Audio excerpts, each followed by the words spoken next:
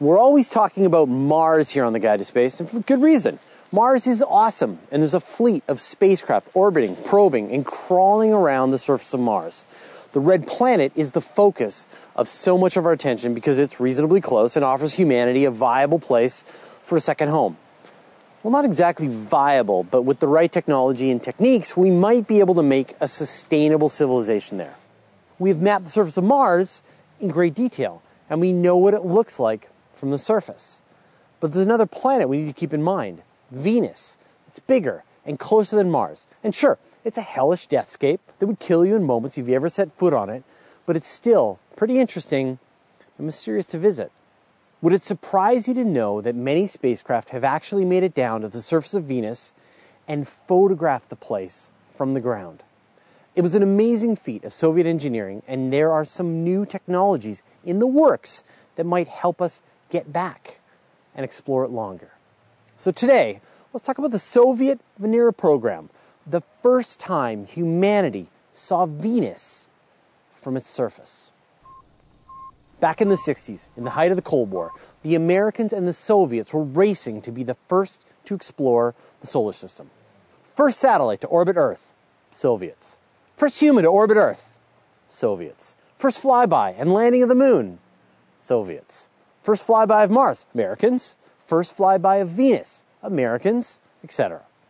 The Soviets set their sights on putting a lander down on the surface of Venus. But as we know, this planet has some unique challenges. Every place on the entire planet measures the same 462 degrees Celsius, or 864 Fahrenheit.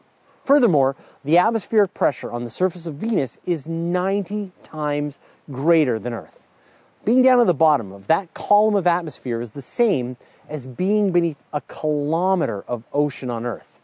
Remember those submarine movies where they dive too deep and they get crushed like a soda can? It's like that. Finally, it rains sulfuric acid. I mean, it's really irritating. Needless to say, figuring this out took the Soviets a few tries. Their first attempt to even fly by Venus was Venera 1 on February 4th, 1961, but it failed to even escape Earth orbit. This was followed by Venera 2, launched on November 12th, 1965, and it went off course just after launch. Venera 3 blasted off on November 16th, 1965, and was intended to land on the surface of Venus, but the Soviets lost communication with the spacecraft. It's believed that it actually did crash land on Venus, so I guess that was the first successful landing on Venus. Now, before I continue, I'd like to talk a little about landing on planets. As we've discussed in the past, landing on Mars is really, really hard. The atmosphere is thick enough that spacecraft will burn up if you aim directly for the surface, but it's not thick enough to let you use parachutes to gently land on the surface. Landing on the surface of Venus, on the other hand, is super easy.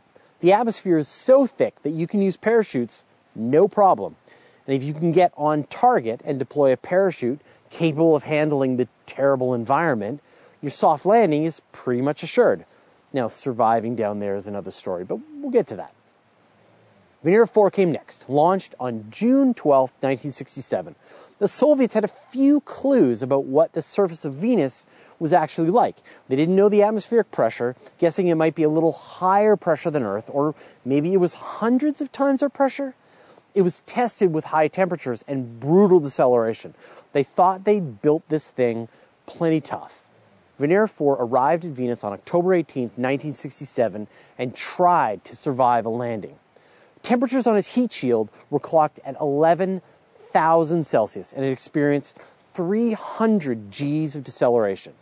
The initial temperature at 52 kilometers was a nice 33 Celsius, but then as it descended down towards the surface, temperatures increased to 262 Celsius. And then they lost contact with the probe, killed dead by the horrible temperature.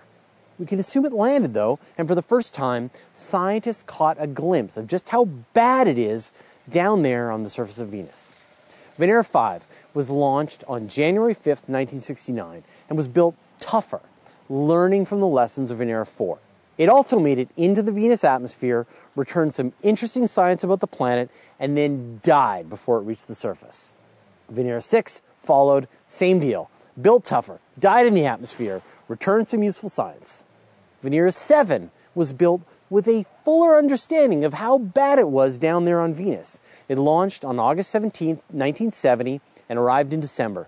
It's believed that the parachutes on the spacecraft only partially deployed, allowing it to descend more quickly through the Venusian atmosphere than originally planned. It smacked into the surface, going about 16.5 meters per second. But amazingly, it survived and continued to send back a weak signal to Earth for about 23 minutes. For the first time ever, a spacecraft had made it down to the surface of Venus and communicated its status. I'm sure it was just 23 minutes of robotic screaming, but still, progress. Scientists got their first accurate measurement of the temperatures and pressure down there. Bottom line, humans could never survive on the surface of Venus.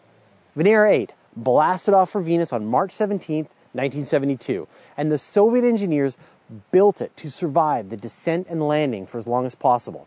It made it through the atmosphere, landed on the surface, and returned data for about 50 minutes. Now, it didn't have a camera, but it did have a light sensor, which told scientists being on Venus was kind of like Earth on an overcast day.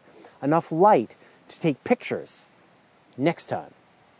For the next missions, the Soviets went back to the drawing board and built entirely new landing craft. Built big, heavy, and tough.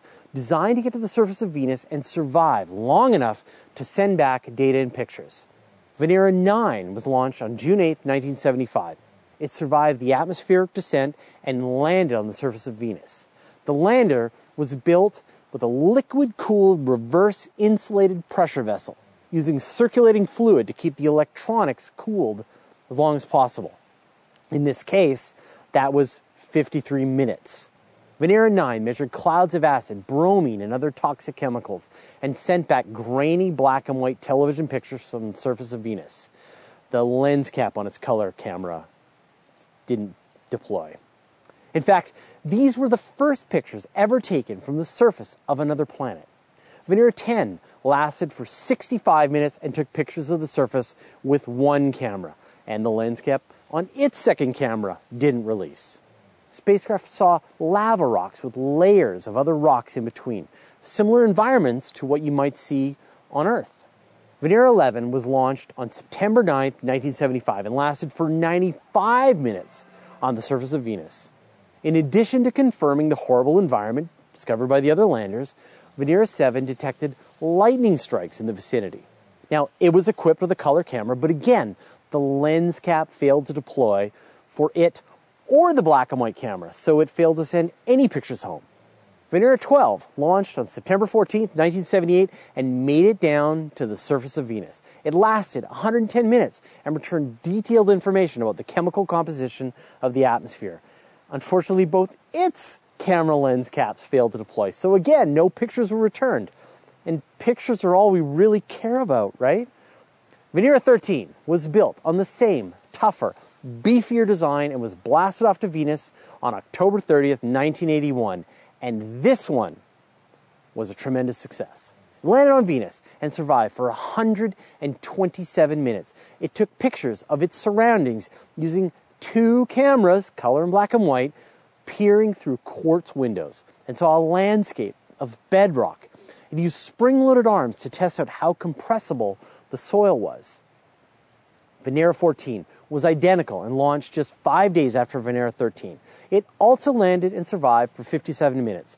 Unfortunately, its experiment to test the compressibility of the soil was a botch because one of its lens caps landed right under the arm, and so it tested the compressibility of the lens cap.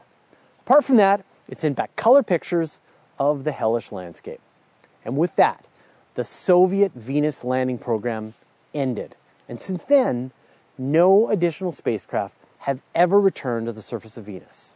In a second, I'm going to tell you about an exciting new advancement that might make an actual rover a possibility on Venus. But first, I'd like to thank Arch Lundy, Mike Bradfield, Michael Atkinson, Christopher McCoy, Patrick Cohn, and the rest of our 690 patrons for the generous support. If you love what we're doing and you want to help out, head on over to patreon.com/universetoday. Once again, this episode of The Guide to Space is sponsored by the .space domain name. Back in the olden days, when I founded Universe Today, we had limited domain name options. In fact, I based the name of my entire company on a domain name that was available, and that was 18 years ago. It's so much worse today. Well, those dark days are over, and now you can get a domain name that matches your interests at a reasonable price, like .space. Go to www.launch.space, use the offer code Guide to Space, and you can get your own .space domain for only $2.99 instead of the usual $9.99. Thanks again to .space for sponsoring this episode. Now, back to the show. It's one thing to make a lander to survive on the surface of Venus, last a few minutes, and then die from the horrible environment. What we really want is some kind of rover, like Curiosity, which would last on the surface of Venus for weeks, months, or even years and do more science. And computers don't like this kind of heat. Go ahead, put your computer in the oven, set it for 850 degrees. Oh, no, your oven doesn't go to 850? That's fine, because that would be insane. Seriously, don't do it. It would be bad.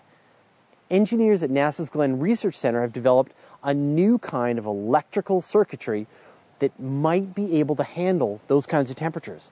The new circuits were tested in the Glenn Extreme Environments rig, which can simulate the surface of Venus. It can mimic the temperature, pressure, and even the chemistry of Venus's atmosphere. The circuitry, originally designed for hot jet engine, lasted for 521 hours, functioning perfectly in this environment. So if all goes well, future Venus rovers could be developed to survive on the surface of Venus without needing the complex and short-lived cooling systems.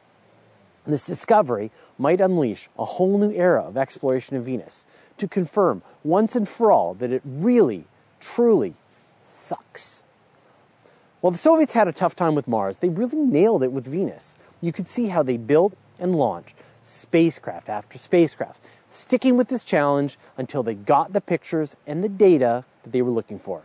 I really think this series is one of the triumphs of the robotic space exploration, and I look forward to future mission concepts that pick up where the Soviets left off. Are you excited about the prospects of exploring Venus with rovers? Let me know your thoughts in the comments. Now, have you heard the news that we might actually be living in a hologram? What does that even mean? In our next episode, I'll try to explain the holographic universe and what that actually means for us, and I might bring in a special guest. It's one thing to explore Venus, but another thing to be able to actually live there. Here's a video that explains what it might take to terraform Venus into a place that sucks less. And there are some new technologies in the world.